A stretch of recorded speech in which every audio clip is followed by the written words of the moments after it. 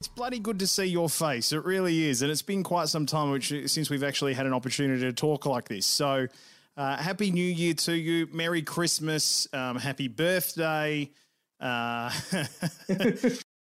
of the other things. Was randomly on the street, right? As you were running off to the casino. I think that might have been, or as I was going off to the casino. One of the two of us was going, like it was an event. I want to say IEM maybe. It was IEM. And I think it was IEM 2019.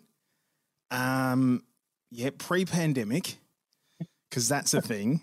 And you were coming out of a club about to get into a taxi.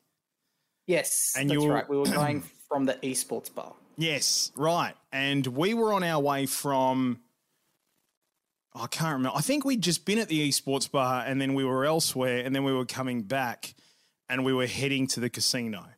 But yeah, mate, it has been a hot minute. And a lot, beyond it being a hot minute, some changes for you as well. I mean, this is the first time we've spoken like this as well since No More Kotaku. How's it all going? I know. Yeah, I mean, like it is a wild transition, flexing like very different muscles, and it's super interesting to just think about things from like a much broader scale than what I was doing before. I do miss like the act of writing and doing like a lot of on the ground reporting still, and I think anyone who's been a writer or a content creator or something of that nature will always have that. You know, if you're in podcasting, you'll always have a bone in podcasting, for instance, or if you're in streaming, you'll always kind of have your eye on that. So that's a little part of my soul is still there. But I mean, like, it's super fascinating and wonderful to be able to like hire a whole bunch of people. I've just, hired an Australian editor for .esports. Jackson's just come on as an Australian editor for We Got This Covered, and to be able to like come in and just sort of go, okay, I can give people jobs immediately. That's really nice. That's a really great feeling. And to think about like, okay, what can we do with this many millions of people? How can we, serve them content, a different way, or how can we get them more content? What are we missing? And being able to have the time. You wouldn't have the time to stop and think about those things if you were also doing on the ground reporting. Yeah. So I think it's good for me to have that flex and step into that space and see what I can do with it. Well, there's the old saying, you either work in the business or you work on the business, but you can never actually be both. And so for you in your role now in Gamers Group, Riyad's a powerhouse, isn't he? He's an absolute powerhouse. Yeah. Nah, he's amazing. Like just watching him conduct meetings and sort of like sigh through, and the clarity and sort of vision that he has is just really like having that proximity to that is really fascinating. Yeah. Yep. Unreal. Well, mate, I'm looking forward to seeing where the career takes you, because you're right, it's flexing other muscles, but obviously, more broad things are a very exciting opportunity to have. But we're here to talk some game news that's been on the radar, and I wanted to chew the fat with you on this because, as I've always said, when it comes to what's happening in the gaming space, you're the premier brain, and I'm very interested to get your opinion and, to give people listening to this a bit of scope on sort of where this came from. I mean, I saw a tweet that you made about the Activision Blizzard deal with Xbox, and we just got into DMs, and I fired you over that thought, which was if Activision Blizzard weren't going through the enormous amount of shit that they're going through, would Xbox have paid more? Which, sort of started off, all right, let's get together and let's chew the fat on this. But the first thing I want to say is Hexen. Bring back Hexen. Come on, Phil, you can do it. Yeah, I think like you could see like how smart Phil is as a leader and how well he understands engaging with like his core gaming community, and also like when you make a change, when you're a new face, how do you come on and get people on side? Because he had a very, very close view to when the Xbox One nearly died, when they had the Don Mattrick era and they were talking TV, and he was sitting at the back there as the head of Xbox Studios, basically seething and wondering like, oh God, how are we going to recover from this? And so I think like that's one of those things where like it's just a small thing. He may or may not actually really want to bring back Hexen. Like there's no commitment or anything attached to it. But the fact that he just throws that out as a line is enough of an indication for everyone involved in the community to say that, Phil still gets it. Phil still cares. And it's not something that you can really challenge or sort of like tackle either way, but it's just a very clever, corporate, smart messaging strategy to do. And it's kind of why he's such a good leader, because like the whole thing of, how did you recover Xbox from the failure that it was masterminded by Phil Spencer. And it just kind of shows that how he understands very well how to operate in this environment. Well, for me, it goes back to like a sort of a number of things that he's come out and said since then. I mean, to throw in the little bit of, hey, Hexen, all right, as you say, it's an absolute masterstroke. But you just know that he gets it as a man who's come through the ranks in games. Because the other thing that I was reading about him talking about was, for him, he's looking at the industry as a whole going, how do we secure the future of games as tech companies make their way into the space? And he referenced Google, obviously, with Stadia. He referenced Apple. He referenced Facebook, Facebook having their VR. So he's very much, as you say, he gets it. And it's as simple as that. You can't really put it any more complicated than that. It doesn't have to be. He just gets it. Yeah. And I think like that future sort of like very much like the whole like xCloud push was not like where is our core audience at now, but like how do we connect the other 2 billion gamers that we don't already have? Like, they're going to have to do that through low power devices because they're probably not going to be able to buy an Xbox. We're probably not going to be able to put like a massive suite of Azure data centers all over, Africa, the other parts of like Southeast Asia, all the rest of the spaces around the world where they don't already, there isn't already a massive AWS, Google, type dominance, right?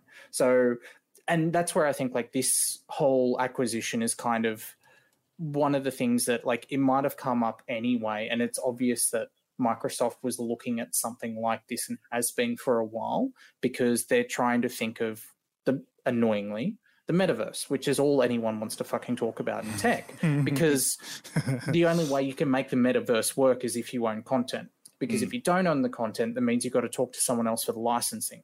And if you have to do that every single time you want to add a character, a weapon, a reference to a franchise, then you might as well not have the conversation at all. So, and I want to come back to the metaverse because I know it's all anybody wants to talk about, but I want to talk about it as well because it popped into my head. It's something that I've been sort of studying over the past month or so, just familiarising myself with it because I think it's it's going to be a very strong play given that we're seeing companies like Meta, Facebook, and the amount of money that they've already pumped into it, $10 billion, and the amount of money they're continuing to commit to it. But anyway, more on that in just a moment. But $70 billion US for the acquisition makes them the third biggest behind Tencent and Sony. But where were you when the news broke and how did you take it? God, I think I was at home somewhere. I can't remember if I was in bed or sitting on bed when I saw it, but I remember like scrolling through and going, and it was like one of those, like almost very similar to Microsoft buying Bethesda. It was a bit of a holy shit moment, like this has happened. And especially because as soon as you saw it, everyone immediately went back and thought of all of the ramifications that Activision Blizzard has gone through. Immediately it triggered all of the, what does this mean for Game Pass? What does it mean in terms of the leadership structure? What does it mean in terms for Sony? Because Activision has been one of the driving forces. For a while it was Rockstar.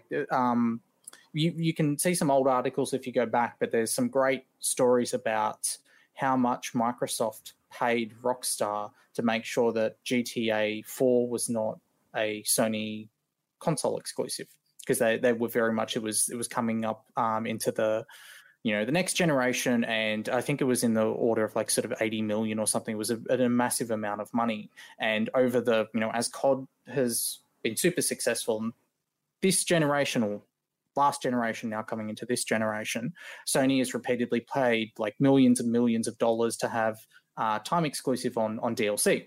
they used to advertise it all the time in every state of play. That's, get, 1 month, like, your free guns, new operators, all the rest of it on PlayStation first. So that's kind of an enormous amount of contracts that need to be sort of ironed out. And, what does the future of that stuff look like? And then, of course, the next question was like, well, okay, if Microsoft actually has a say, how much of a say do they actually really want to have? Because you've got a similar thing with Bethesda now. It's like Microsoft's bought Bethesda, but is Phil Spencer, telling Todd Howard to hurry up with Starfield? Like, that's not how these big corporate acquisitions work. So why are they buying it now?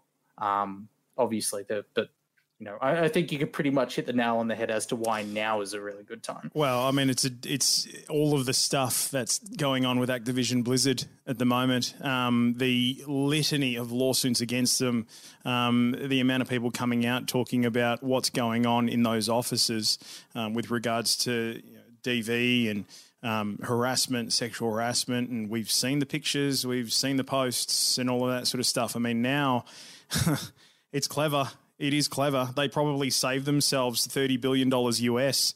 If Activision Blizzard was an absolutely squeaky clean, perfect company, there's no way they're paying $70 billion for it. They're paying north of that. So they've seen it and gone, yeah, this is a great opportunity for us to acquire some incredible franchises. For me, I'm very interested to see how it plays out, considering that there are lawsuits that are still on the go. What happens to those lawsuits? They'll still need to go through their due process. What happens to Bobby Kotick?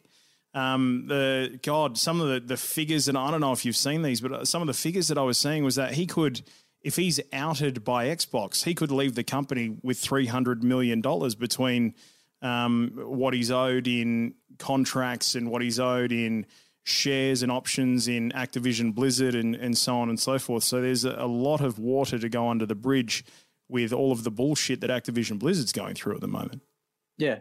And I think that's the other, apart from the fact that obviously the stock price had been affected to the point where that, and it's awful to talk about that in the sense when we know so much about how many people are involved, but it is also it's not an intangible thing. It very much, it's a lot of money. The other thing that people kind of forget about this is it's an all cash deal. Can you just imagine literally throwing a Scrooge McDuck size vault at someone, be like, here, take this. And if it was 100 billion, Microsoft's, they could have still done that in cash. Yeah. They have had an absurd amount of cash on hand year on year, just hanging around, that they keep around for acquisitions. And what's going to be super interesting is as of the time we're recording this is Tuesday. About tomorrow, Microsoft are going to have their first quarterly investor call since the acquisition was announced. And that's where we're going to see, okay, how much of a chunk is this actually taken out of the company? Because from the last time I checked, they will still have cash on hand available after this. So all they've actually done is good accounting, really.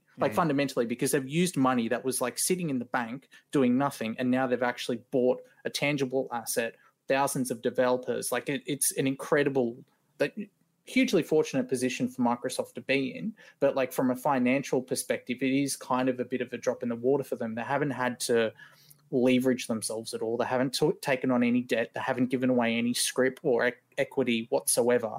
They've just literally picked up the couch, tossed it out, grabbed everything out from the back corner and thrown it at Activision.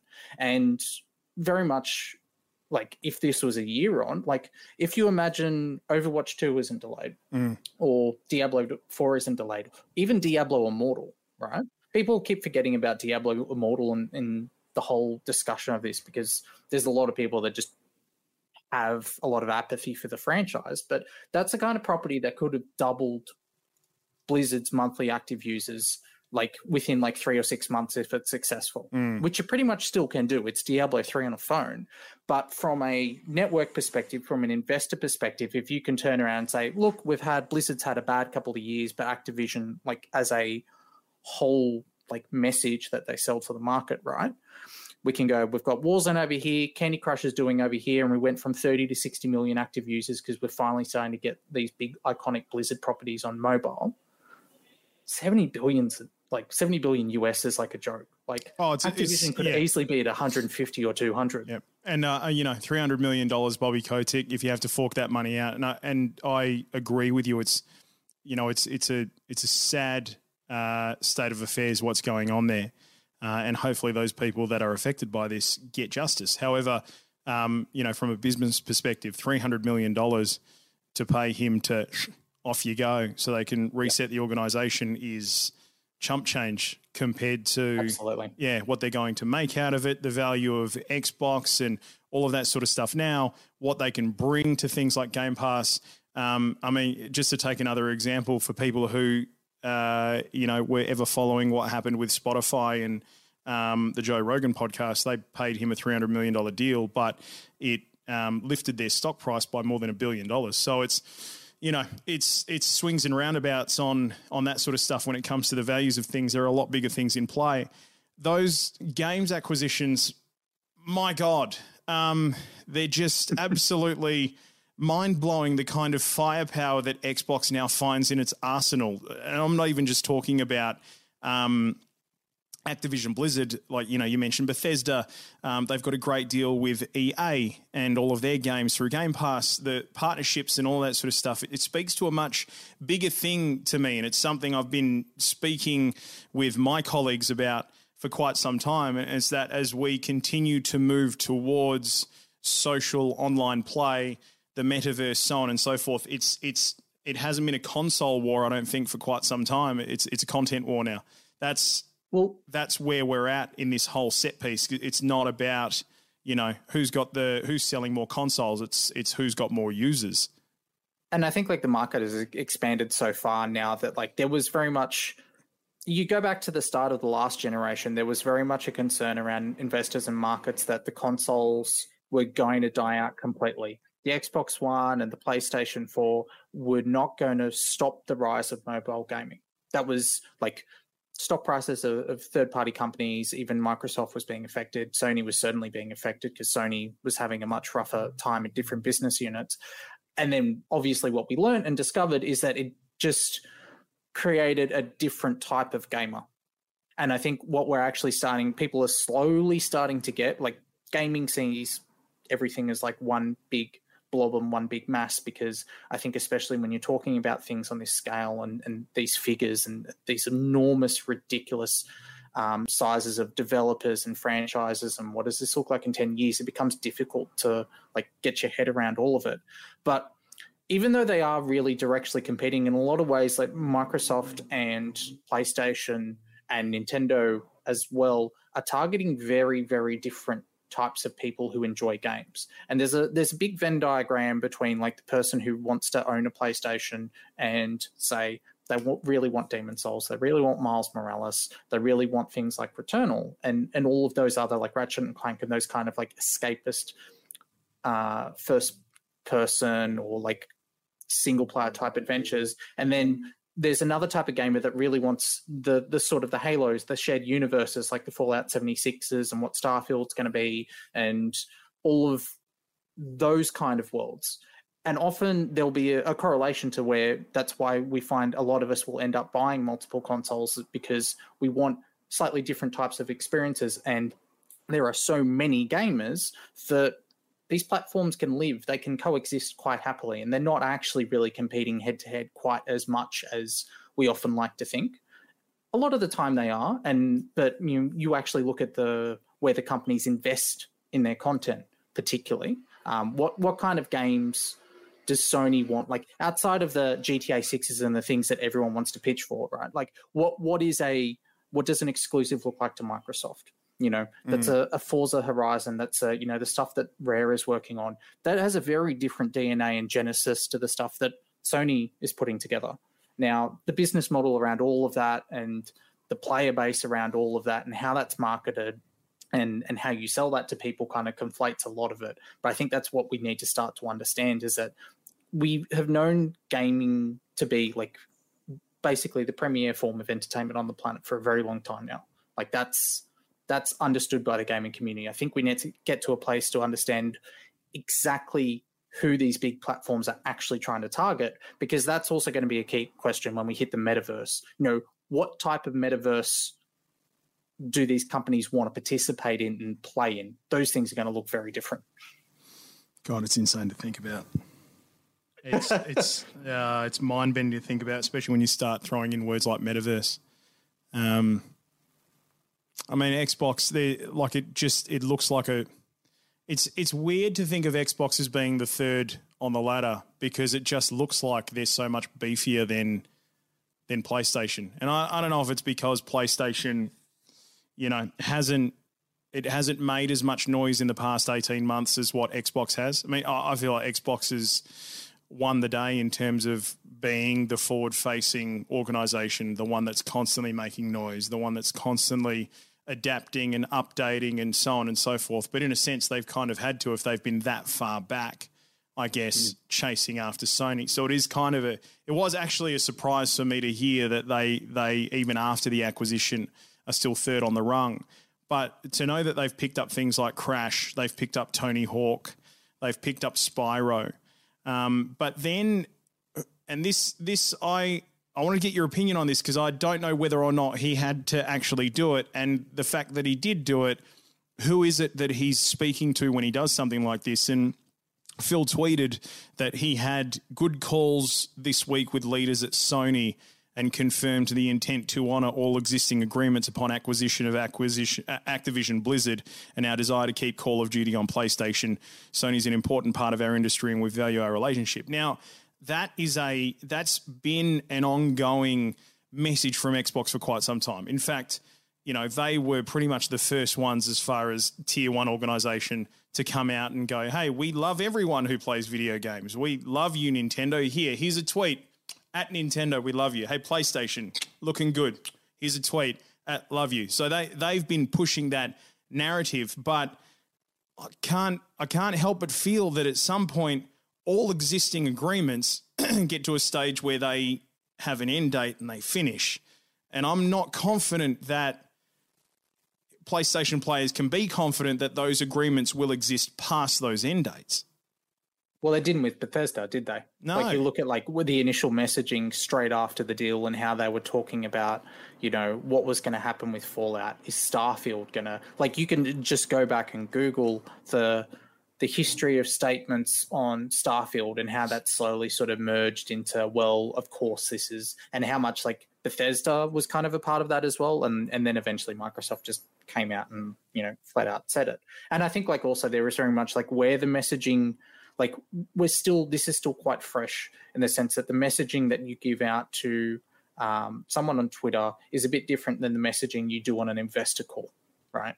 And also some of the legal consequences and weight around those two different audiences and channels, they matter. So that's why I kind of think we will see, we'll have more information tomorrow about how they feel about it. But I think again, it's existing agreements, right? It's precise wording to, one, placate everybody who is concerned about their immediate worries. Am I not going to be able to play the thing that I have paid for on my console that I own in my home today?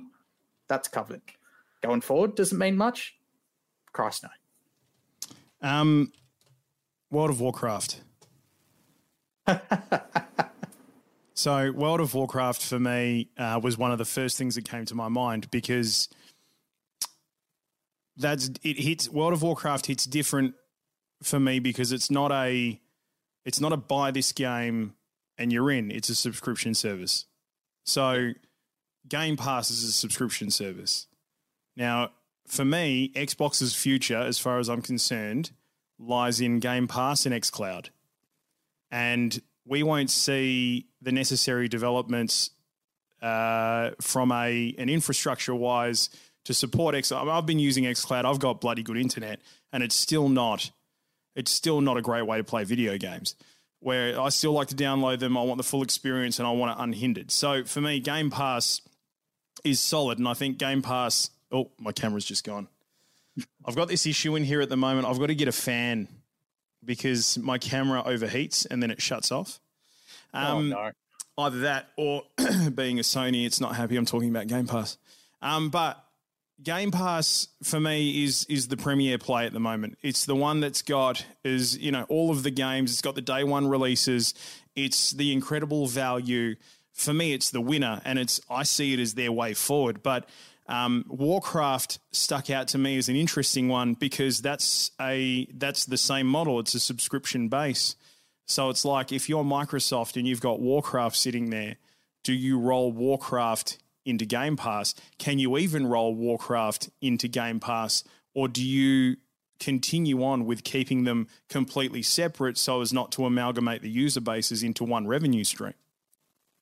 Well, I mean, like, would you, like, from a development standpoint, like, would you even want to, can you imagine getting that, like, someone coming up to you and saying, so we have to get World of Warcraft running on the Microsoft Store now, and you just look at that and think of the last decade of improvements you've had to merge it over like 3 different versions of DirectX, trying to get ray tracing in there, and now suddenly you've got to play with like Microsoft's different version of executables. I mean, you might actually just walk out of the company if you haven't already. No, I think like there are like there is a technical challenge for them, particularly there on getting that going, that I think may be doable, but whether they have the resources to do it, especially now with what's transpired over the last 6 months, is that'll be an interesting question. But I think like in terms of the subscription model, like what we know from the Bethesda acquisition is not everything came onto Game Pass that could have straight away. It was a staggered release. There were a few things that popped on there immediately when they announced it, but other stuff came later on. And I think that will be the same approach with Blizzard Activision stuff. Firstly, because it makes no sense to do full Netflix and be like, hey, all of our properties are on Game Pass now. That actually doesn't serve any business objective for them. We've got to remember that when these companies get folded into each other, like even though we might not learn more about Activision Blizzard's numbers because they're now a part of Microsoft, like they do still have their own P&L. Right? They're going to have like their own figures. They're going to have their own financial reporting that goes through internally. And that's part of that is going to be how much time, money are we spending on World of Warcraft versus how much are we making back? Now, does the Game Pass model financially support adding something like World of Warcraft? Like take the actual development of let's do what we need to get this working on the Microsoft Store. What happens to okay, I'm launching this through Game Pass. Does it recognize me as having a 14-day trial? Because even if you did that, you would still have to have it tied to account, right? Yeah. Like you open up World of Warcraft and it has the login screen. So it's a case of like, do they add in a separate layer to connect to the Xbox account? And do they just say then, oh, okay, you can have a 14-day trial there? Or if that's not tractable, they might go, okay, we're just not going to make it work through the Xbox layer, and you just need to have like your own sort of Blizzard old school BattleNet type account to connect. And I think like because of those problems, and because it still needs to persist as its own revenue base for a large amount of like Blizzard's DNA, if nothing else, I think they'll just let it be for a while, because they have bigger problems with World of Warcraft to work out primarily, which is like what does the future of it even look like beyond expansions? One thing that I'm very interested to hear on the investor call tomorrow, or what comes out of it, is if they touch on the fact that they've bought a ticket into esports by picking up Activision Blizzard. Because don't get me wrong, they've got a toe in the water with Halo, so they've experienced it. They sort of have an indirect link through EA because of FIFA, but I mean they're buying into esports now in a big way. Call of Duty World League, Overwatch Premier League. You got your StarCraft and your Asian markets, all that sort of stuff. It's going to be fascinating watching how they go about. Because for me, like them, they're not a traditional. They don't have any traditional esports models. Like they're not. Even Halo fell by the wayside for a while there, but all of the franchises they picked up are steeped in esports. So it's going to be very interesting and fascinating seeing what comes out of that play, and whether or not they keep them separate in a way and run them separately, or bring them in under Xbox in a big way and go, we're going to invest in this heavily because we believe this has a viable future. I think also too, like when they pick it up, what happens to that internally will be a very fascinating journey in terms of how Microsoft handles future acquisitions and kind of what it wants its identity in gaming to be going forward. Because if you look at Halo, like, has had a very long competitive history, but its competitive history has always been something that has been run by third parties. In the US, a big amount of it was MLG. Internationally, you had like companies like ESL Australia. Even before they were ESL Australia, when they were the Australian Cyber League, Halo was actually the game that organization founded by Nick Vanzetti and others like, you know, Josh Inman and stuff, like they were running Halo tournaments, right? Like that was in the DNA of them. And Microsoft's approach to that has always been to a bit similar to Valve, maybe not quite as hands-off, like they want to be involved with and have their say-so, but they want other companies to run the ecosystem and drive that because they feel that they understand it and they know it best. And Activision Blizzard have always wanted to be very hands-on, like whether it's the Activision side with what they've done with Call of Duty. You know, they even expanded the Call of Duty World Championships so that Australia for a few years, that it had like a direct pathway into the finals, that it had the league here. Obviously, you know, Blizzard has had many cracks at esports across all of its titles. It has also had a lot of failed attempts or things that could have persisted for longer than they did. I think StarCraft is a perfect example. Heroes of the Storm, what happened to that was very sad, but also fundamentally Microsoft too is an organization that has had lots of its own failures, and then people have stayed within that business and then gone on and helped work in other parts of the company to, you know, take that knowledge forward and do something better. A great example is, you know, when they were trying to build the first Xbox, the great documentary that they put out towards the end of last year, there was, you know, you had the team that built the first Xbox, or you had a whole bunch of people that used to work on the 3DO console. They ended up being a part of Microsoft working on the Windows CE operating system, and they wanted to make a console within Microsoft. So, you know, that was kind of, that knowledge eventually ended up going into the original Xbox eventually. So they might opt to let Activision continue with their current plans because Microsoft doesn't, like, Microsoft itself is not going to go and say, hey, we have a lot of this expertise about how we have run esports leagues previously, because it's not a thing they've done. Like, whereas I think like when it comes to like the leadership of the studios, particularly, you know, Phil Spencer and the board, I think they're going to want to get more involved with Activision that way than they will with esports, which is, I mean, depends on where you come from it. I don't know that it's a particularly, I would like to see more changes in terms of esports. I think like they can do more. They can be more supported. I think like the Overwatch League as well as had some ups and downs, but also some of that stuff's affected by what's happening with Overwatch 2. So, you know, its delays and all the rest of it. So it's a tricky situation. And I think like the other thing too is people are, you know, the bit that we've got to reiterate here is that this deal is not going to actually be finalized for a year. You don't, you know, spend $70 billion and then, you know, just walk out of the store like you picked up a console. You don't? You know, these things go... Jesus, for take approval. For $70 billion, mate, I don't want any more work afterwards. But, I mean, it's going to take time, right? Like, and of that course. time is, like... That means like, you're not going to have a whole lot of changes, especially, like, if you're dealing with things that are going to have an impact on the share price. That includes, you know, the Overwatch League is a commercial property, right? Like, you can't make too many changes to that as Microsoft. Similar, like, you can't make too many changes to the management structure until the deal finally goes through. Hey, just quickly, because you mentioned their name, ESL. Did you see the acquisition news today?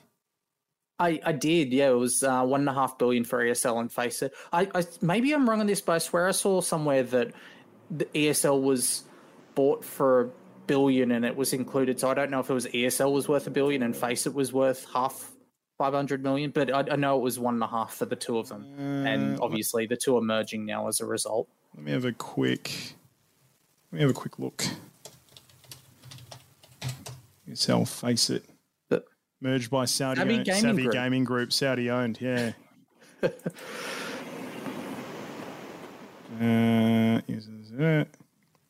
The Modern Times Group has officially sold its esports tournament organizer ESL to the Savvy Gaming Group. The company has also picked up Faceit, which means that two of the biggest tournament organizers in esports changing hands and merging for a reported 1.5 billion. Hey, guess where I'm reading this, by the way? .esports. According to the Sports Business Journal. Fully owned by Saudi Arabia's sovereign wealth fund, the PIF.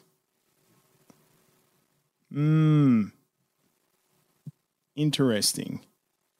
Worth also adding that, like, Modern Times Group, not that it makes a massive difference in this particular deal, but it might for people who have that nostalgia bent. They also own Kongregate. What's Kongregate? I don't know what Kongregate is. It used to be like one of the websites you go to that had like all of the Flash games, and a lot of developers would go and they'd submit their games on there. So things like Binding, like Binding of Isaac, for instance, it was born as a Flash game, and the place you would go to play it was originally Kongregate. Right. Geez, they made some moves recently. The fund is in talks to take over Serie A club Inter Milan for more than $1 billion. It's in talks for Ligue 1 club Marseille. They acquired EPL club Newcastle. It's also behind Greg Norman-led LIV Golf Venture. That's quite a broad portfolio. And now they're getting into esports. Just sounds like an events play. Well, I also think like the timing is good too, because, towards the, trying to remember where their financial years are. It's hard when you're dealing with like companies in different continents, but around sort of like April, like the whole Modern Times Group, they were posting like a net loss of about like 14.7 million, which is in USD there. That group reports in krona, I think it is. It's a Swedish currency. Yeah. So the pandemic, like especially obviously for like an events company, was super hard because events rely on ticketed revenue, and that's difficult to do when COVID says you can't show up. Yeah. So I can only imagine what the board of that thought when they saw 1.5 billion. But I also, and I like everyone is going to have an eye on this, but like I think back to instances where you had Riot had to cancel like their sponsorship of an event like a couple of years ago because it was announced that it had the backing of Saudi services, and obviously there was a lot of political turmoil at that stage because it was not that long after the assassination of the American journalist. Oh, so, yes, yeah, yep. So how does this affect? Because there are going to be lots of sponsors and people that want to have, some kind of input or say or sort of a touch base with esports that may now have legitimate corporate difficulty in continuing to deal with some circuits that, ESL and Faceit are running. Now, it'll be interesting from Intel's perspective because they are the biggest player. They have always been the biggest supporter of ESL. So if I would expect their partnership to continue. But it'll be interesting if there are any kind of like little sort of legal wrangles that emerge. Back to just one final question about Microsoft, and just interested in your thoughts. Do they stop now? Oh God, no. No? Well, so who's next? This is capitalism, mate. You never stop. Of course. But who's next?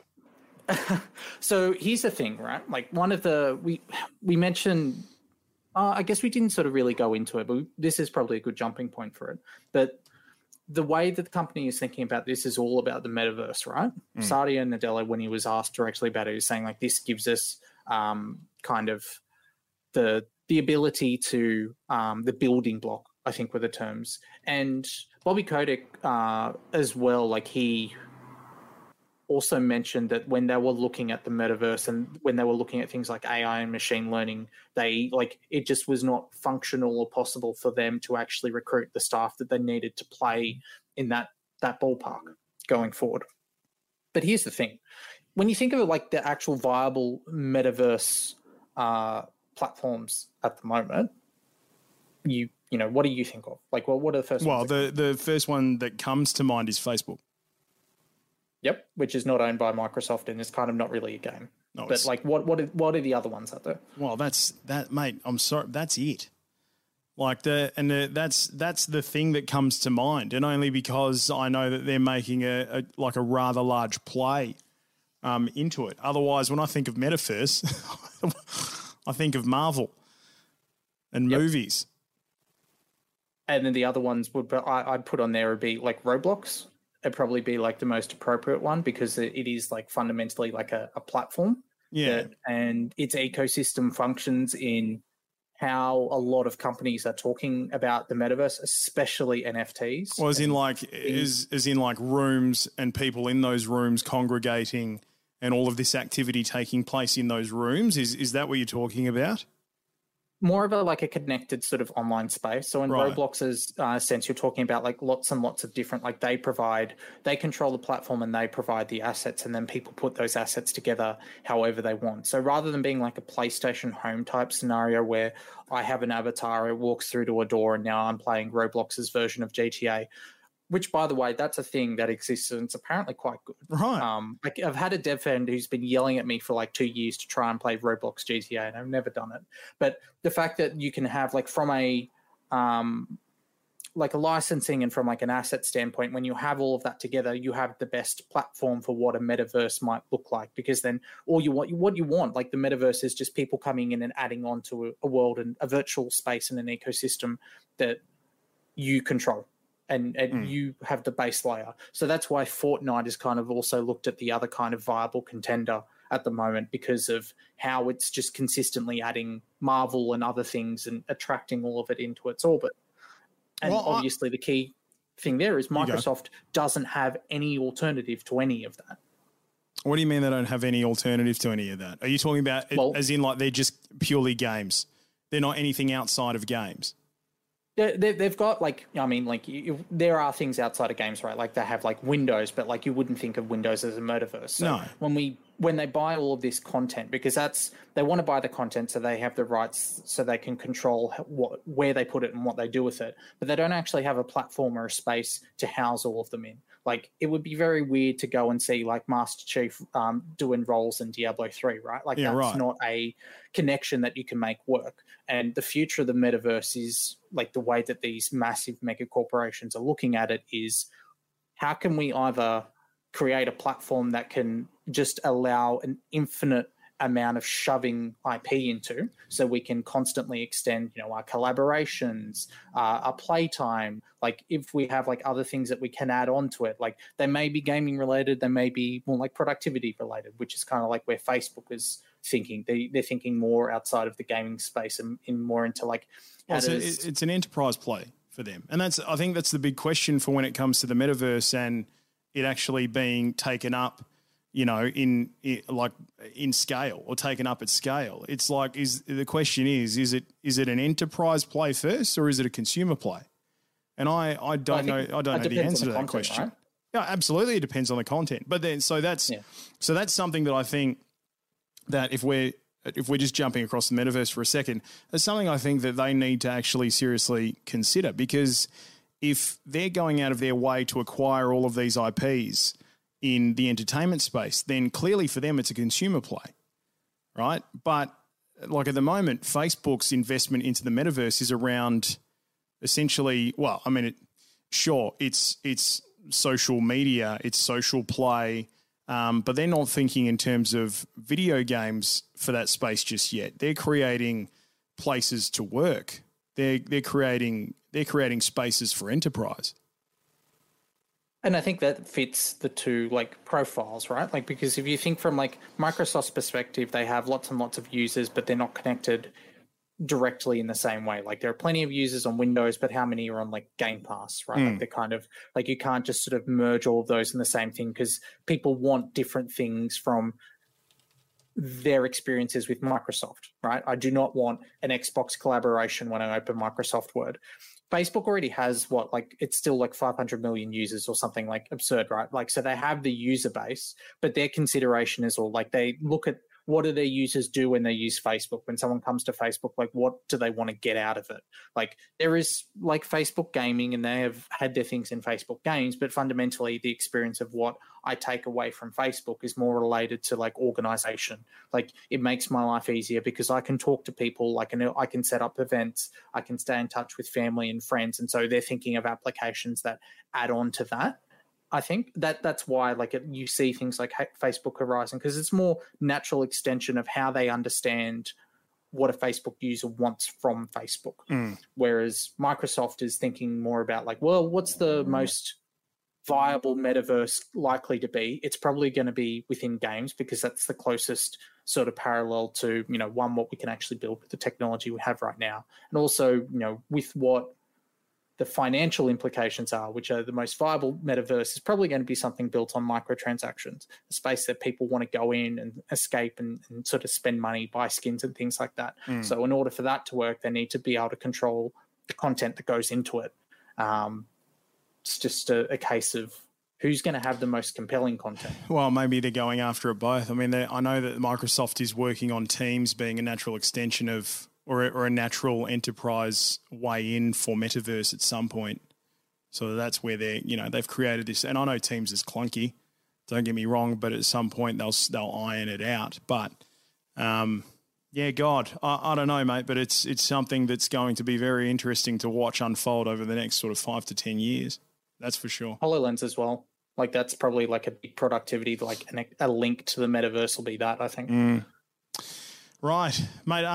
Oh, geez, it's been an hour. I could talk to you all day, but any other things just sort of floating around in your head about this whole acquisition before we jump off? Yeah, like the one thing that I worry about a little bit is I'm very lucky. I have a very old Steam account. Like when I mean an old Steam account, I mean like 5 digits. Like I created it the day Steam opened. Oh, wow. Steam account. Right.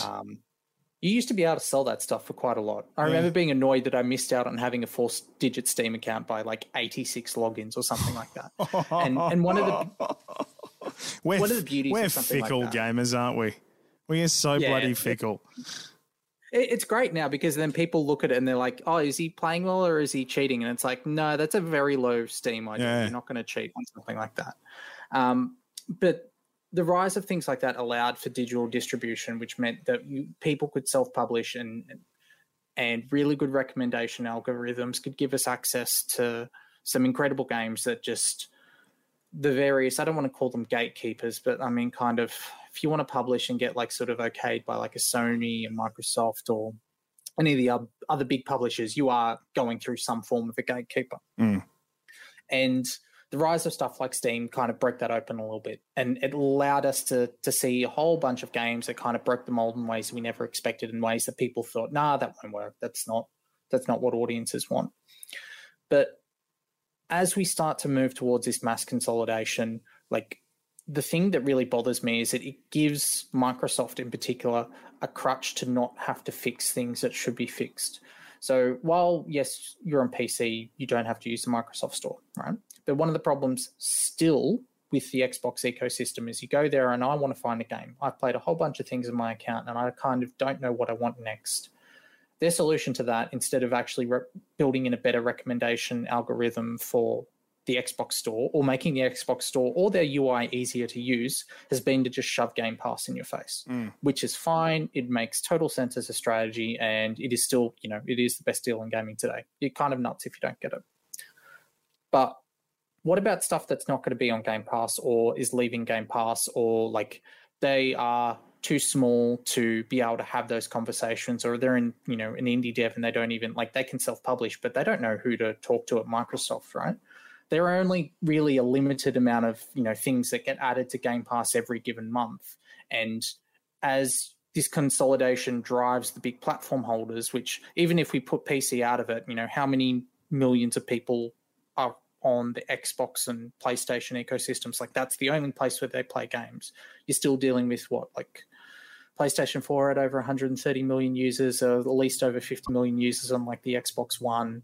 And, both of them have sold about 20 20 million consoles with the next generation so far. But and do you think they would have sold more if they were easier to get?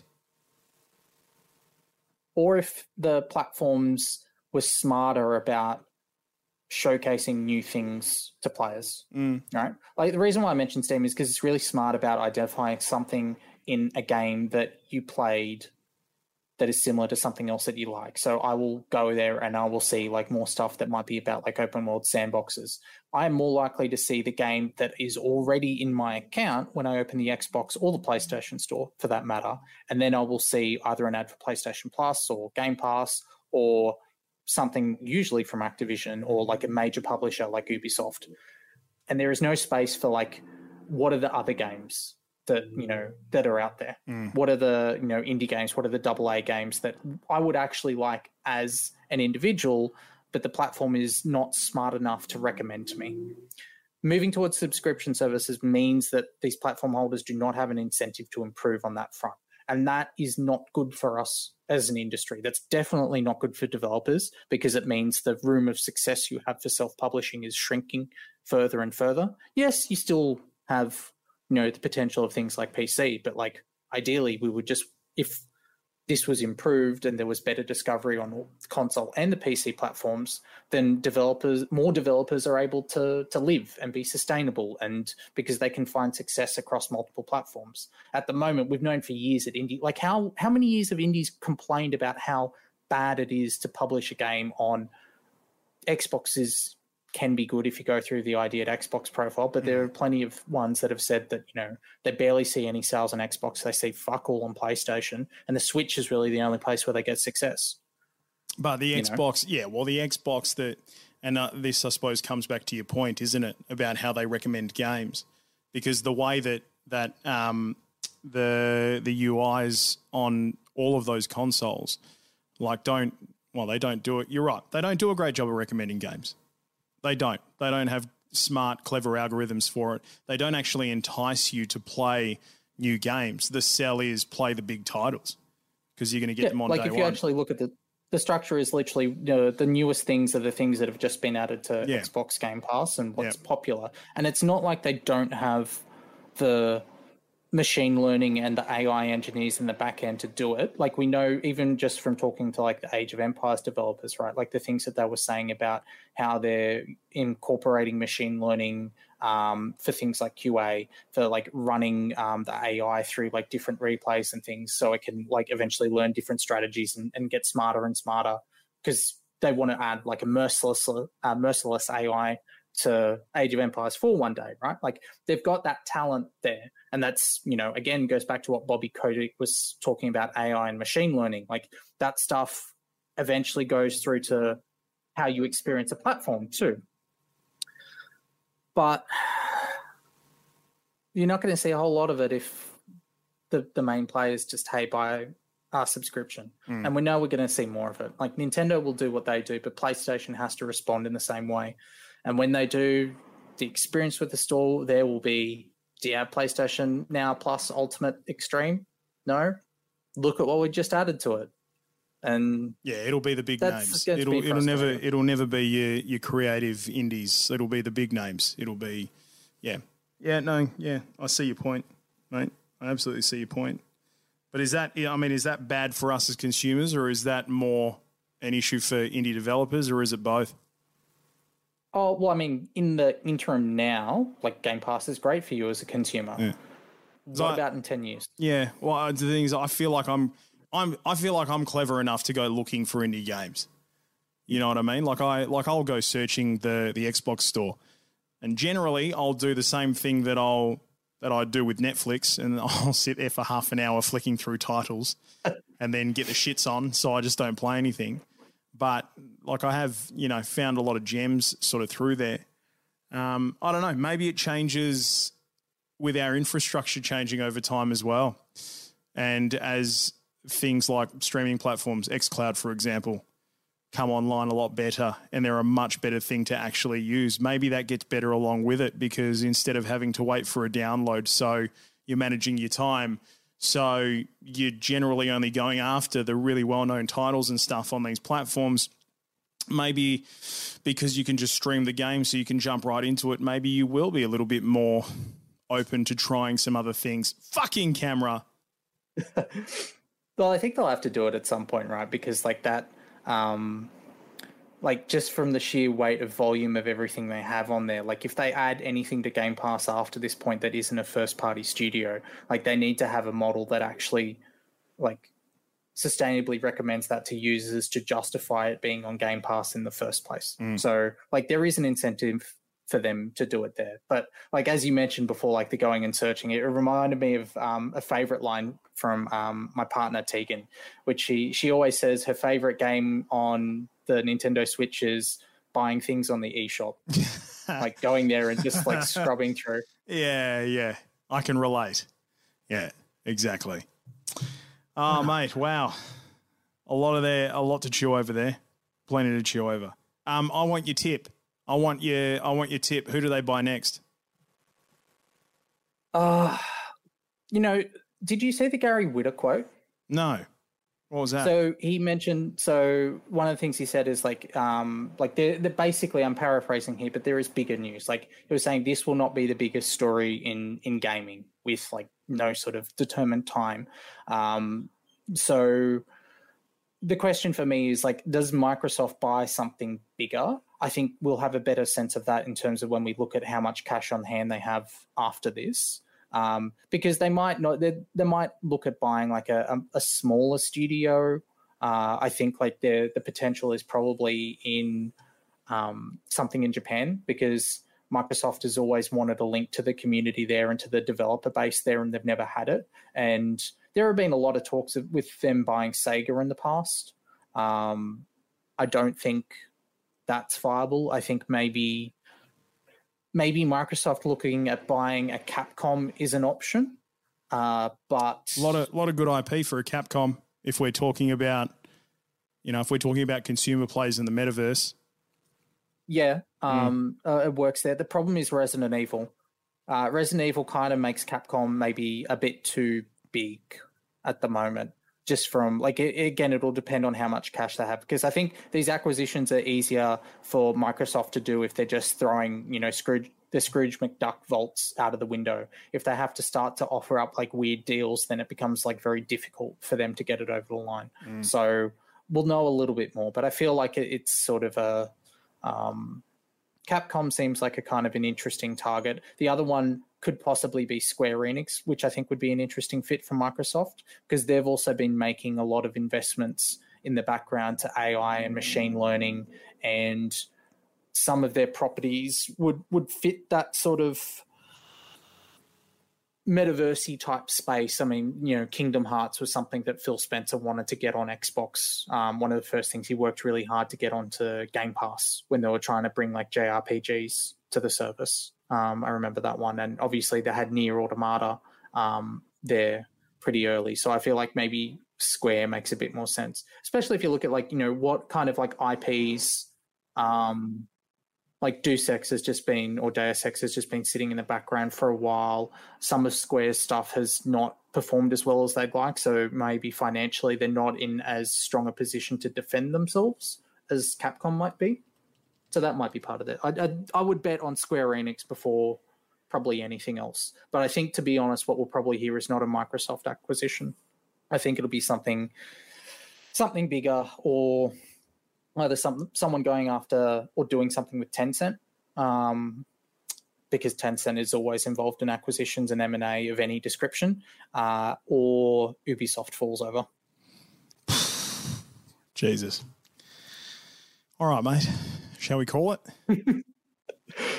It's always fun. I'm sorry we haven't been able to do this for so long. Yeah, no. I hopefully we do it a lot more, actually. But I appreciate you, especially at such notice, just being able to jump on and shoot the shit about this, because there's a lot to talk about, and I think if this little catch up is anything to go by, plenty more for us to talk about as things unfold as well.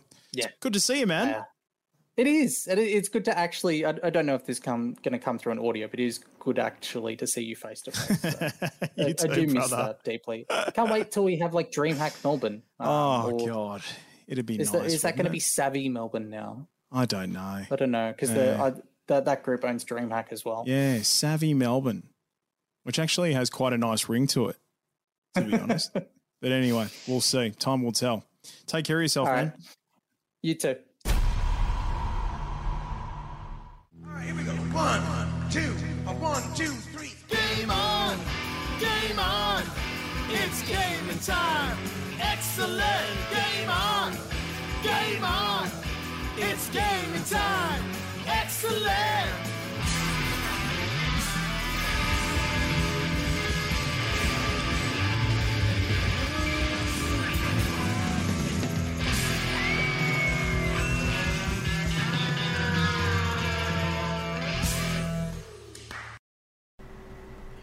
Hello, everybody. How you going, Stormy? Good to see you again. Yeah, good to see you too. Hi, everyone. Oh, hang on. What's happened? I can't hear you. Sorry, live tech support. Can you say something again for me? Hello, how we doing? Okay, so you it's hear coming through there. Happy Wednesday. Have you all had a good week so far? Hi, Drop Bear. How you doing? Also, thank you, Captain Havari, for that sub earlier on. I hope you guys enjoyed that interview as well. Oh, Charlie said he could hear both. He can hear both of us. He might not be able to hear me now. Hey, But there now- we go. Oh, Oh, is that better? yeah, I can hear you. My voice meter was playing up. It did not want to play the game. But we're here. Thank you for holding the fort down there, Stormy. What were you Oh, no, talking no, about that's since okay. I couldn't hear? No. I was just saying And hi to now I can't hear everyone. you again. Voice meter, Oh, what are you no. doing to me? I have fallen back into my Hades addiction again. So that's what I've been doing in my spare time. And I found out that my 12-year-old sister has actually gone to the end credits of the game before I did. So I'm feeling very, very proud. Very proud, sister, but I am also incredibly jealous. And just before we went live, I was actually just trying to defeat Hades for the second time and missed it by that much. So, bit heartbroken. And I'm back. I can hear now. I just don't know what was going on then, but we got there. And I did get in to hear that story about how proud you were. So that amazing work to Little Sis for being able Yeah. to do that. But at the same time, I can't get past Meg. So, damn you. Oh, Yeah. no, you gotta try it again. You have to. It's so it can be so rewarding, but also a massive kick in the gut when you don't get it as well. So now I want to make sure I pronounce it right because I've been seeing it all over Twitter and everything. But this new game is it called Sifu? I think so. Sifu, I'm pretty sure. Yeah, I don't know. I haven't seen too much about it, but I have seen it's a fairly technical sort of a brawler, which looks pretty cool. Because I think From Software make it, who are known for their harder sort of games. Sifu, yeah. How's it going so far, Gamma? I've seen it there's some really awesome kind of choreography. Yeah, like what Gamma said, third person hand-to-hand combat martial arts game.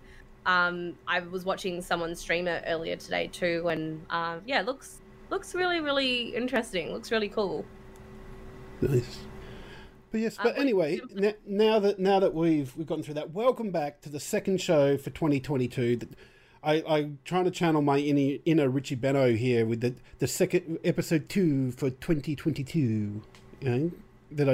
Which was a shit impersonation, but yeah. Let's move past that and say thank you so much to our sponsors in Quantum Energy and Lenovo Legion, as well as GeForce Now, which is an amazing service if you haven't come across it before. So GeForce Now, powered by Pentanet, is a cloud gaming subscription service. So instead of your computer doing all the computing, as computers tend to do, it sends it to a server farm, and they've got a whole rack of 30 series cards here stationed. They've got some in Perth, they've got some over east as well, and some data centers there.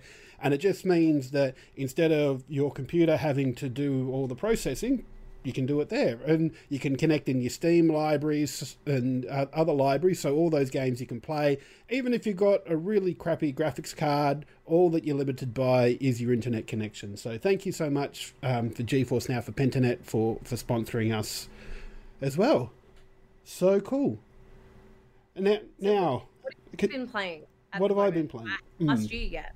Haven't asked me. I over the weekend finished off the story of Pokemon Legends Arceus. I had a really good time with it. Just like the idea of in other Pokemon games of going through the gyms and battling didn't really interest me. And like the catching of Pokemon was all right, and the completionist in me is going, I have to catch them all. I need to get them all.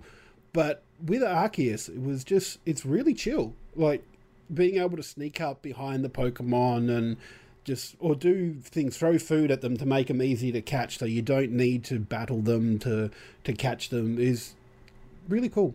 Like for me, the story and like they've got these big boss battles that are kind of a bit meh, but just the act of catching Pokemon was so relaxing. Really loved it.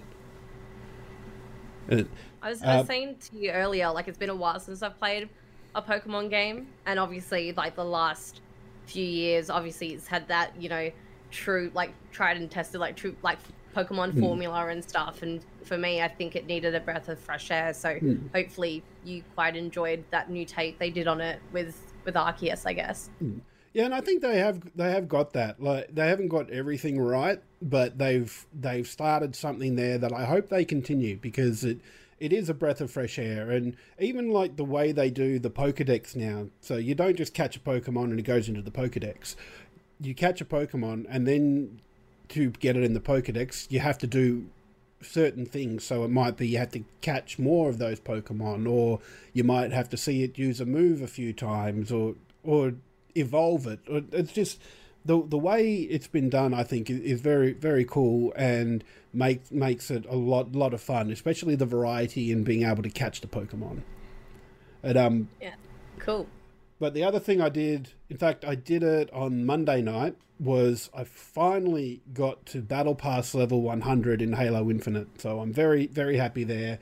I can put that down for now, because that game makes me rage a little bit. I love it, but it makes me rage.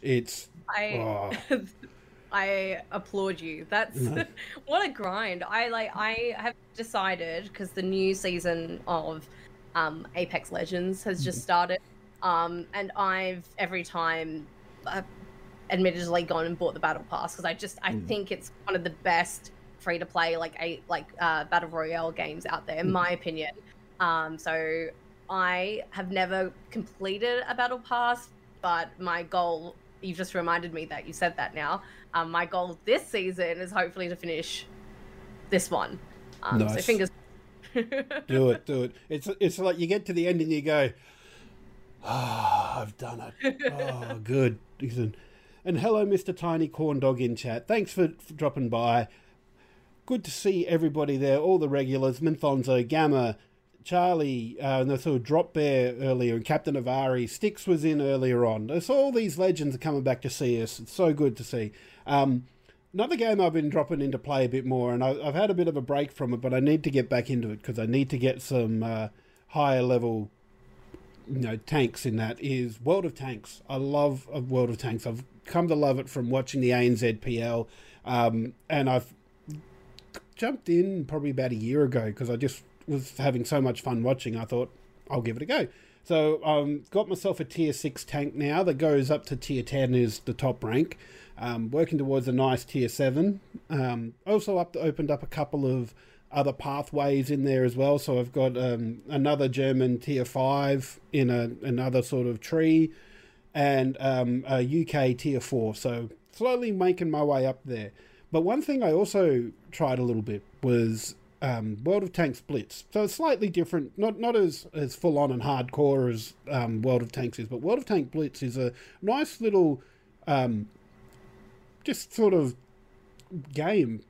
Of course it's a game. Is it a different game mode, or is it a different game that belongs to the same franchise? No, it's a different game that belongs to the same franchise. So made by the same people, but it's a bit more open. So because it's simpler, it goes on phones as well. So, and it's available on a whole heap of other systems too. So it's a nice little like one that can be played anywhere almost. So I think it's on the Switch as well, so you can take it away and do it. So that's really good. But one event that they got going at the moment that I really like the sound of is the big boss event that they got going on. So they've got 7 versus 7 battles that happen in World of Tanks Blitz.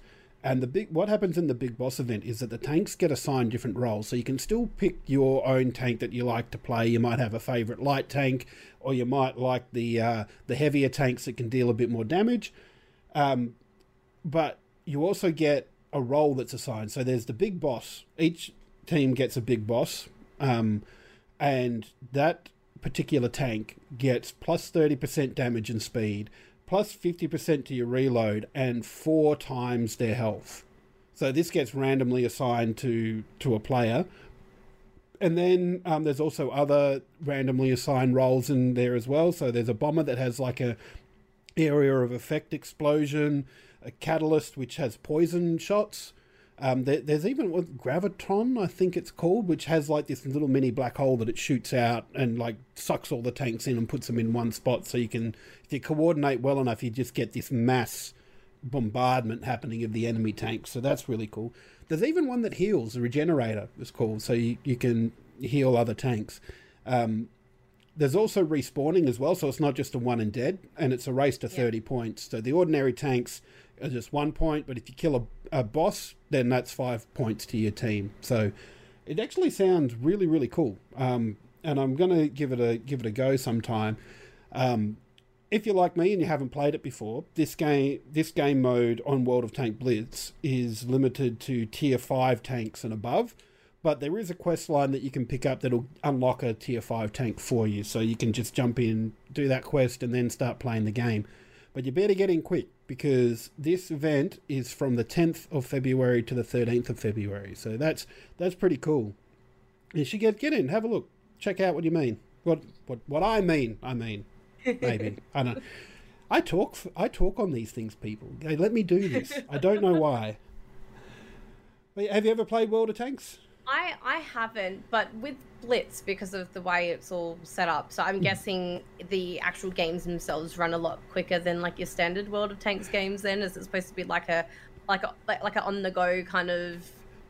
I think it kind of depends. Like this particular game mode, even though it's 7v7, you still have to get a fair amount of kills. So they could go for a reasonable length of time. Like the games in normal World of Tanks, if you're just doing like a random battle, go for 10 minutes maybe.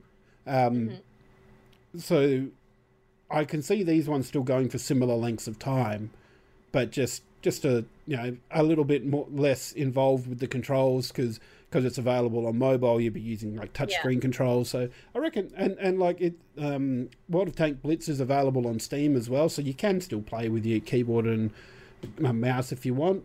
But yeah, just a little bit of fun. Sounds cool. Yeah, what else is cool? And I'm really excited to see this coming up, because I had no idea it was coming, although there'd been rumours of it. But tomorrow, 9 a.m. Australian Eastern Daylight Savings Time, we get another Nintendo Direct. I'm really looking forward to it. I think I'll probably try and be up early to watch it, because what is that Perth time? That's 6 a.m. Perth time. Oh yeah. I might get up early for that one. There's a lot of things I want to see more of, but then also want to know whether Nintendo will show, I guess in terms of, I'll get my words right, but obviously Kirby is the next big, Nintendo title that's coming out only next month, which is really, really quick. I love Kirby. I'm one of those horrible Kirby mains in Smash Brothers as well. That just spams the same moves over and over. So hey, whatever works. If it works, keep doing it. I'm really looking forward to the new game, so I'm hoping they'll just show a bit more of it tomorrow. But I know of a few people that I've been reading, like my feed online in terms of what people are hoping for. I know Splatoon 3 they haven't shown much of yet. They've only just announced it really, and that's kind of all they've done. So I'm hoping we might get some more news on Splatoon 3. That could be potentially really cool. Did you play any Splatoon? I played the original one back on the Wii U, but I haven't played the one on the Switch. But it's okay. I call it a very Nintendo first-person. Well, it's a third-person shooter, but it's a very Nintendo shooter game where the object isn't to kill the other people; it's to coat as much territory as you can in paint. Yeah. Like I played it a lot with my siblings in the past, and I think it'll be fun having a new Splatoon like into like I guess this catalog of games we have coming up this year for Nintendo as well. Are there any games you want to see? I've seen it trending on Twitter, and I would really, really like to see it. But given that this direct is focusing on games coming out in the first half of 2022, I don't think it's quite there yet. But Breath of the Wild 2, I'm hoping, I don't know, because they've been a little quiet for a while now. It's weird because obviously they haven't actually said when. They've only just announced it, really, right? Like it's not slated for this year as far as we're concerned. Well, I think it is. I think it's slated for sometime this year now. Because they released that extra trailer at the end of, like, it actually showed off some gameplay elements last year. And I know the last Breath of the Wild, the last big Nintendo Direct that they did, there was a lot of speculation that it was going to be sort of Christmas release last year. But, I think it's still a little bit off. But in terms of other games, I really want to see more about Advanced Wars 1 and 2 coming to the Switch. Because I was a big Advanced Wars fans on the Game Boy Advance. And I remember, I think because it was at E3, and I can't remember who was doing the presentation, but there was like a Metal Slug Tactics game. And I remember tweeting at the time where I've gone, all this Metal Slug Tactics game makes me want is a sequel to Advanced Wars. And then a couple of days later, Nintendo did their presentation, and there was Advanced Wars 1 and 2 for the Switch, and I'm going, that's awesome. I want that. They heard me. That's it. Yes, I feel heard, Nintendo. Thank you. And that I think that was due to come out either late last year or early this year, but it's been pushed back. I think it did get delayed, so maybe they'll give us a new date. Fingers crossed. I'm hoping for that. And sorry, go on. That's okay. No, I'll let you go.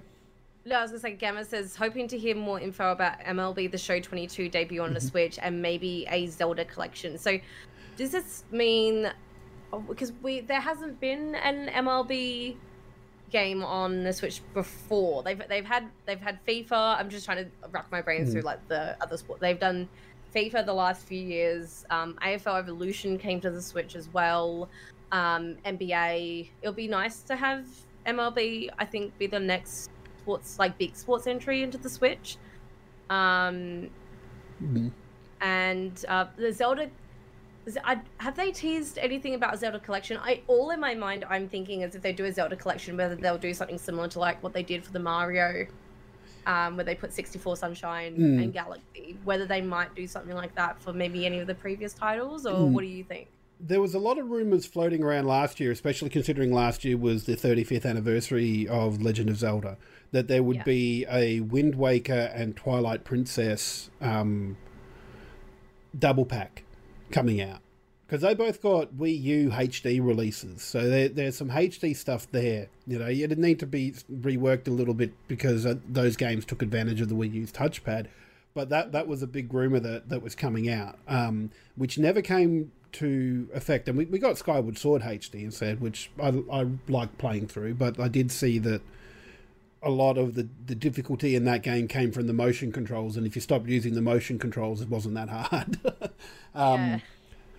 Personally, I really kind of hope that they do some remakes of some 2D Zeldas. Like, I'd really, especially because they've got that Link's Awakening engine that they did the Link's Awakening remake on. I want to see them release Zelda 1 and 2, and the Oracle games, the Oracle of Ages and Oracle of Seasons, in that sort of style, because I would love that. Did you enjoy what they did with Link's Awakening when they brought that out for the Switch? I did. I enjoyed it because I really liked the art style, but the background behind the game was still Link's Awakening, and like even to the point where I know there was a couple of speedrunning glitches that had been brought over into this game. I don't know whether that was done deliberately or whether the engine that they were using was the same, or similar at least, and that's just what happened. Yeah. So I like those sorts of remakes where they still play very similar with maybe a couple of upgrades, because you mentioned the 3D Mario All-Stars remake, which it was nice to see them, but they were basically ports. They weren't remakes. They were just ports of probably the ROMs that Nintendo have had sitting around from the eShop from years ago. Especially in the case of Mario Sunshine and Mario 64. And yeah, they played just like they did on the consoles. And if you're going to release a pack like that, especially a time-limited pack, because that was only hanging around until a certain point, and then they were discontinuing I think it was March last year they stopped. But yeah, I think I know, I don't know about you, but I think some gamers out there were expecting a little bit more from it. Like you said, because it was such a limited release as well. It was like it was great. Like, I don't want to sound like I'm whinging about it. Like, for what they did bring out was fantastic, and I'm glad I could take it around everywhere with me on the Switch. But quality wise, I don't know, just didn't really leap forward very much at all. I think people expect too much from game anniversaries as well. Like, I feel Nintendo were under pressure to release stuff for Mario for that 35th anniversary and release stuff for Zelda for the 35th anniversary. And Skyward Sword was pretty polished, but I think they didn't release anything else kind of because of the backlash they got from the Mario one, because the 3D All-Stars needed work. I don't know if you played it and tried to play Mario Galaxy using the Joy-Con like a Wiimote. It was terrible. It was forever resetting where it was, and it was unplayable for me. I would rather go and find... In fact, you could probably find a Wii somewhere and a game, a Wiimote and the game, and pay less than what that game cost, the 3D All-Stars collection cost. But yeah, I feel the anniversaries put too much pressure on them, and I'd rather they would have taken their time. Like the 100 Mario Challenge was a nice thing that they could put up. I still wish it didn't disappear, but but yeah, that was a nice thing they could do, and a few collectible things. I think that's what you do for an anniversary. You don't release a game because then you put this really firm deadline on yourself that it has to be out by this time, otherwise it's going to be not an anniversary anymore. And I go, well, that's cool. Let's hold off on the game and make it good and then release it. I think I'm just having a bit of a read here to see what other predictions people think they might show for the Direct as well. And then one that I just totally forgot about, and I shouldn't have, because it's one of my friend's favorite previous games, is the sequel to the Mario Rabbids game, so Hope.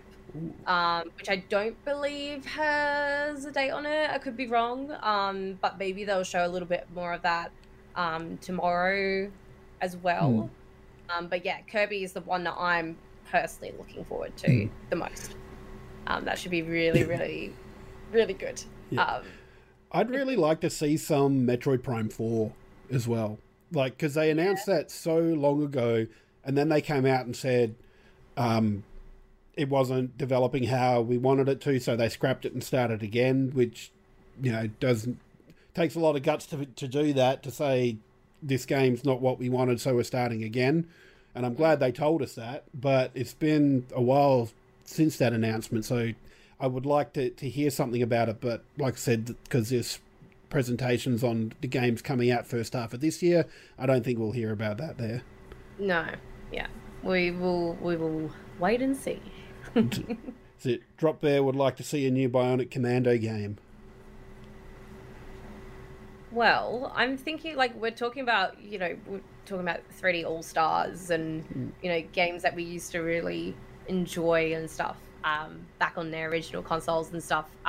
So it got me thinking, and what I want to ask you and ask the chat as well is I've been thinking about games that I wish I could just play for the first time again, like super fresh. Especially because, as I mentioned before, like I'm introducing my sister to a whole bunch of games that she's never played before. And I think it's kind of like introducing a friend to a movie they haven't seen before that you love and watching them, you know, react to all the things for the first time. So it's got me thinking, if you could replay a game again fresh, like you've never played it before, like you've had your memory wiped or something, and someone chucks this game in front of you, what would you want that game to be? For me, it could be any game, any game at all, any platform. There's a couple that I thought of that I'd love to play for the first time, and my first instinctual one that I thought of was Resident Evil 7, just because of how horrific, but brilliantly horrific that one was. Just so enjoyable, because it is one of those games where like there's initial scares and character reveals and little twists and stuff and connections to the previous game were so enjoyable to reveal. And I don't know, that one for me. And also Detroit Become Human was another one, because I hadn't played I have seen other people play choose your own adventure games before, but that was the first one that I had properly got my hands on. And that responsibility that you feel like you have playing that type of game and hoping for dear life that everyone survives towards the end, that first impression, like rush, is just something that I wish I could have again. But that's my one. My two. Had a couple of suggestions from chat here. Menthonzo has gone BioShock 1,000,000%, BioShock Infinite, sorry. And I'm gonna. It's another one that's in my shame of not having played, but I've never played a BioShock game, but I've heard lots of good things about Infinite. Is that the Would You Be So Kind one? Because I know like there's a twist around, there's like a guiding voice that says, would you kindly? Yeah. Oh, that's the first one. Okay, maybe not that one. But yeah, I've heard good things about all the BioShock games. And then Drop Bear comes in with Mech Warrior 2. I feel like it's been ages since we've had a really good mech fighting game, and I would be into that. So let's rekindle the Mech Warrior series as well. And Wing Commander 3 too. I vaguely remember the Wing Commander games, and the thing I remember about them most is like they were one of those games. I think didn't they have the like the full motion video? Because there was a point in like the sort of mid-90s where game devs went, our graphics we can't computer generate people well enough, so we're just going to film people and put really crappy versions of them into the games, and and we're just going to have actors play them, and it's just going to be footage basically in the game. Like Command and Conquer was one that did a lot of that. Yeah. And for Gamma, Wacky Races. Are we talking about like Muttley and Dastardly Dick Wacky Races? Because I would be down for that. I'm trying to think of some more. I loved one of the first games I remember properly picking up, just going into like a video game store and not kind of knowing what to expect. Arkham City I really enjoyed. I feel like that kind of propelled me into this video game black hole that we've all gone down. That I just love the story and the world, and there was just everything about that game that I enjoyed. I wish I could play that one again, actually. Yeah. For me, it's like you could pick a whole raft of titles for me on the Nintendo 64, mainly because like the jump from the 2D of the SNES and even the what was it? Like the Sega Genesis and Master Systems to the 3D of the Nintendo 64 and the PlayStation 1 and that sort of thing was just amazing. And I can remember I was on holidays in Europe when the Nintendo 64 came out, and it's there. It's seared into my brain stopping in a German shopping center somewhere where they've had like a demo case of Mario 64 set up, and it's all in German. I was playing the first Bowser level, and I'm just sitting here with my jaw on the floor playing this as a 13-year-old kid and going, this is amazing. I have no idea what's going on, but this is amazing. Yeah. And even Ocarina of Time, like the opening to that, like when you first saw it, and just the opening with Navi flying through the Kokiri forest, it's just like, if I could forget those instances and going back and playing those games, they just would make my day. Really would. Algama said wacky wheels. Wacky races. Yeah. But I do have one I've never played, but I wish I could forget it because I've watched lots of playthroughs. I've heard lots of good things about it, and looking at it didn't really interest me all that much, but I wish I could forget it and go back and play it, is Undertale. Like, the story in that and the battle system is just... and I just wish I could go back and forget it. Yeah. Wacky Wheels PC Mario Kart, but with animals. That sounds pretty good. I kind of vaguely remember that. I'm looking it up right now, Wacky Wheels. But I know lots of people say, like... Oh, it's cute. But I know lots, like, even the same thing, lots of Legend of Zelda games are like that. Like, and I'm actually going to throw in Wind Waker as well. Like, Wind Waker got a lot of shit when it came out because... Especially because it came out on the GameCube, and it was the first 3D Zelda game after Majora's Mask. So, but in between the Majora's Mask and Wind Waker coming out, there was Space World 2003. And they showed off this really cool tech demo of Link and Ganon fighting, and it was sort of that traditional, more realistic, computer-generated 3D thing, and it looked really cool. Everybody got really excited for that, saying, look at what the GameCube can do, this is amazing.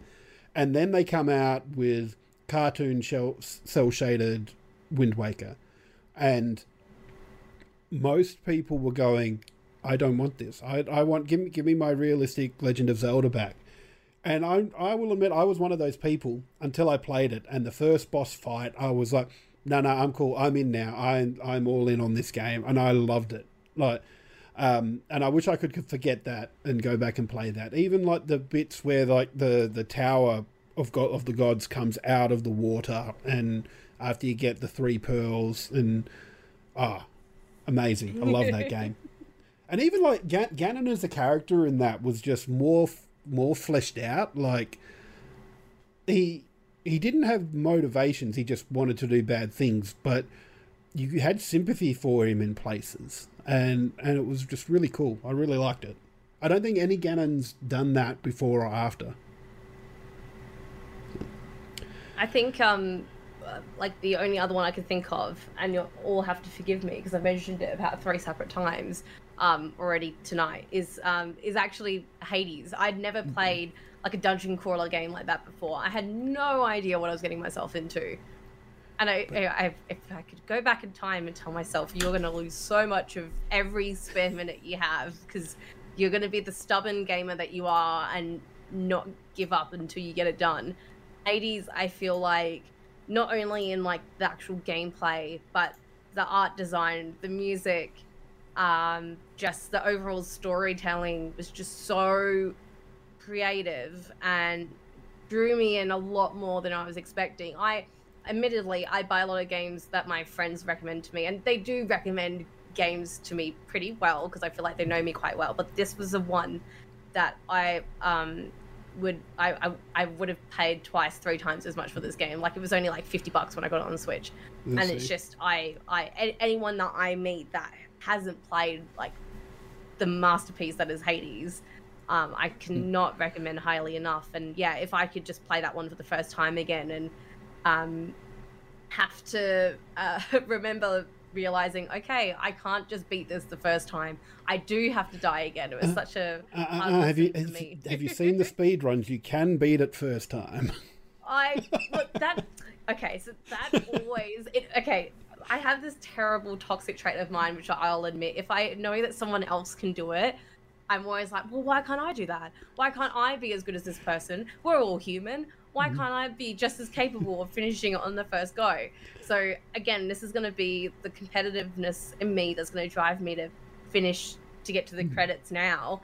But yeah, at the time, it was such a lesson in patience, but also the absolute like that accomplished, like worthwhile feeling that game gives you, but still rewards you even if you don't make it all the way. I think it's just so well done. Every time you come back to that little hub world, there's something different going on in there, and being able to buy all those little bits and pieces to flesh out the hub world it's so cool. Yeah. So yeah, if I could play that one fresh again, that one I would also do in a heartbeat. On Games Pass as well, people. Go and try it. That's how I played it. Like really? I've heard lots of good things about it, but I'm not a big roguelike fan.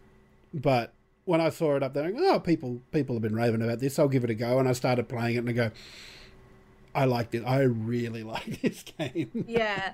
No, it's well and truly addictive. But yeah, I would happily. I downloaded it for Game Pass because I first got it for the Switch. Get the achievements and stuff. So nice. I'll be trying to do that again on the Xbox once I try and finish the Switch run. It'll be good. Nice. I wonder if anybody would say any of the GTA games. Like, I must admit, I'm not a GTA person. Well, I have a confession. I've actually never really. So I didn't grow up playing GTA or anything. In saying that, I don't think I would have been allowed to play GTA at all. Well, no hot coffee mod for you. No, nothing. I don't think never. Even if I asked for it, I don't think I would have been allowed to have played it at the time. But even now, so I haven't played any GTA before. But it's, I think as someone who's kind of on the outside of the GTA franchise and the fandom, how popular it still is, and like 5 especially. 5 has been out for how many years now? Oh, it's. I think GTA 5. Like there's the meme that said, like, was it PlayStation 2 had 3 GTAs and GTA 5's had 3 console generations or something stupid like that. Yeah, GTA 5 came out in 2013, so next year it will be 10 years old. Yeah. Yeah, it's crazy. And I must admit, it's not my sort of game either, but it popped up like free on Epic one day, and I went, why not? Give it a go. Tried it for a bit and went, not really into this. I'll stop playing it. I got it for nothing, so I don't feel obliged to play it. But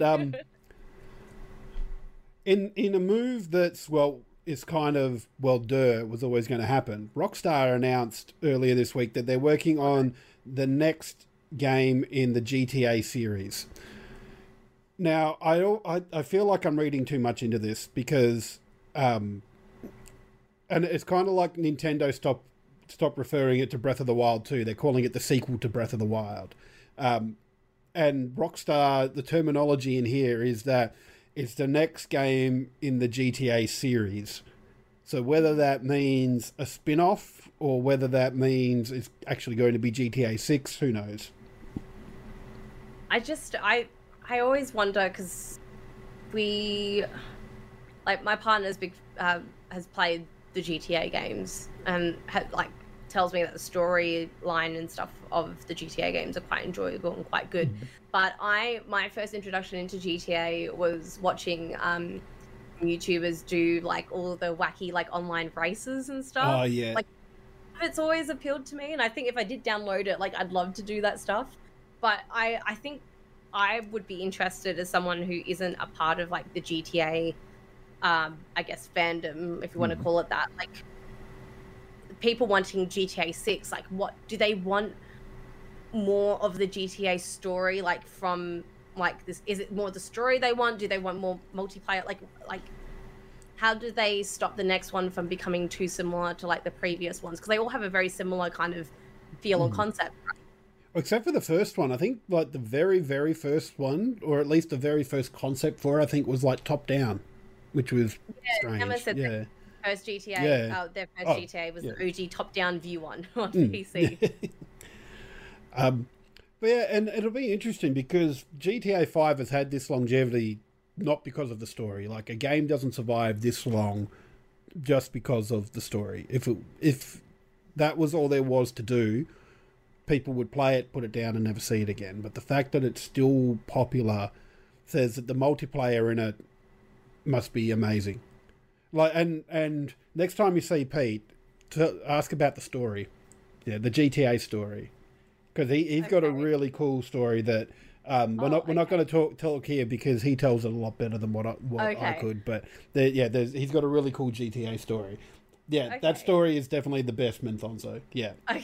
Okay, I'm excited. I thought you were gonna have me ask him something. Maybe it was like an embarrassing story. Oh no! It is just a really good story. Although if I can think of something that was embarrassing, I will get you to ask him that as well. And knowing Pete, he will just tell you and probably show you the photos as well. Yeah, I think what's going to be really interesting for if we're going to call it GTA 6, I think it's got this enormous amount of pressure to have the life and the quality that people have enjoyed from 5. That is just going to be so interesting to see because everyone has all these expectations. People have been GTA fans from not even 5, but even before that, or people who have just been a part of, I know GTA roleplay is like a really big thing as well in the multiplayer side of things, as well as like the general, there's so many different facets to the multiplayer side, but what 6 will do differently and what's going to entice fans, and hopefully I feel like they've really got to do something incredible with it because what everyone's like online when things don't quite meet expectations. It's going to be an interesting one. Here's a thought. Could you go the other way and just make a really, really crap game? And because like GTA 5 is just so big and so influential that it's going to be so hard to top it. So would you go the other way and make a really, really shit game, so when you come back with GTA 7 and make it good, so you can say, well, the last game analogy? kind of, but just like, can you make it shit first and then you make a better one so you can say, look, we're doing better now? No, I don't. Rockstar's going to be pretty. Or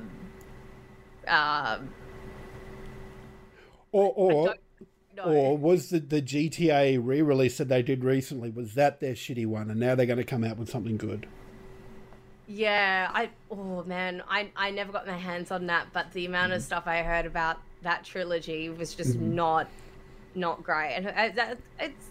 I'm not even a GTA fan, but I feel bad for everyone who did enjoy those previous titles, and got that.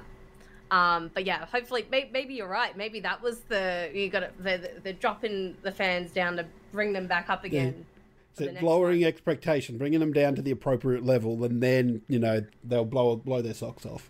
But I think I think, and you might agree with me, you might not, but I reckon it'd still be a good couple of years maybe before we. Oh yeah. When you announce that they're working on something, they would have been working on something for a while already. But they're just letting people know. I kind of go with two minds about this because I kind of like the ones that go, and Nintendo do this quite a bit. Like, they'll go, oh, we're working on this game, and here it is. I like, there was the Guardians of the Galaxy game from last year. It got announced, I think, at E3, and 3 months later it was out. And you go, wasn't even on anybody's radars, and all of a sudden here it was. I remember that, scaring me, because we had the Avengers, which obviously... Oh, that was terrible. Yeah, that was not great. There's this little part of me that kept it installed on the Xbox just in case I ever want to go back to it at some point, but I don't think I will.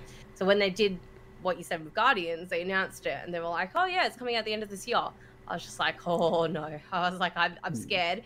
But that was, I don't think we've had a chance to talk about it, but I loved Guardians. Me too. I really, really enjoyed it. I think it exceeded everyone's expectations. But yeah, it's yeah, interesting.